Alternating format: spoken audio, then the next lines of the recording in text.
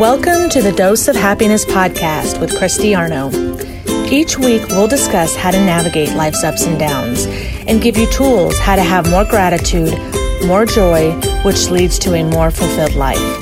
Welcome to this week's Dose of Happiness podcast. Hey y'all, Christy here.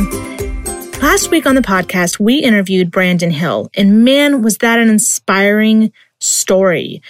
Hearing how he was paralyzed and laying in a bed for 90 days, and he had to learn how to do everything over again after a year, all because of a mosquito bite.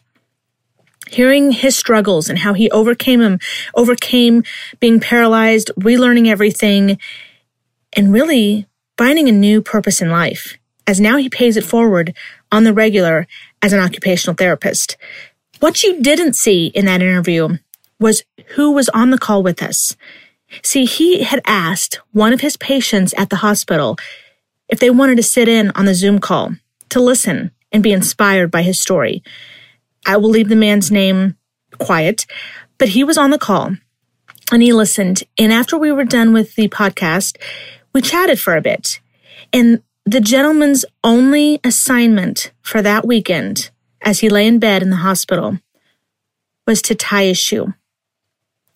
See, he had been paralyzed to the point to where he was rehabilitating himself literally piece by piece.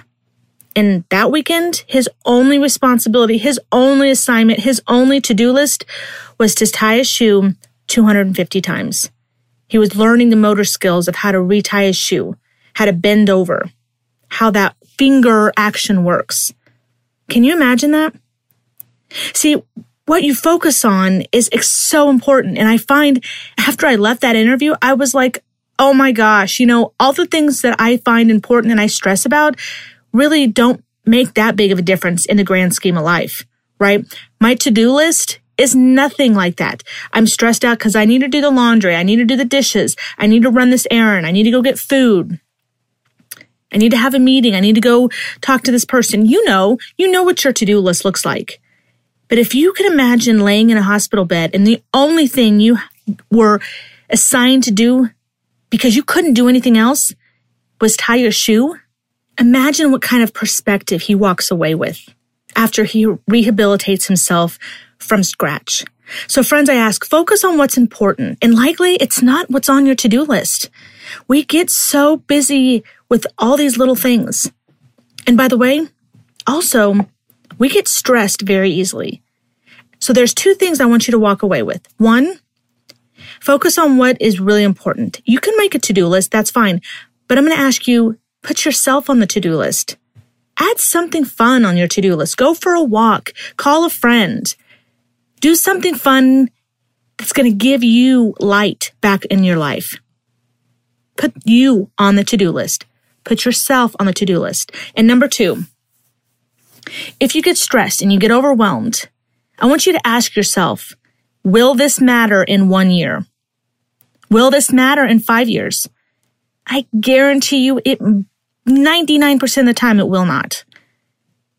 And you can sit there on the flip side and say, do you remember what you were stressed about this time last year?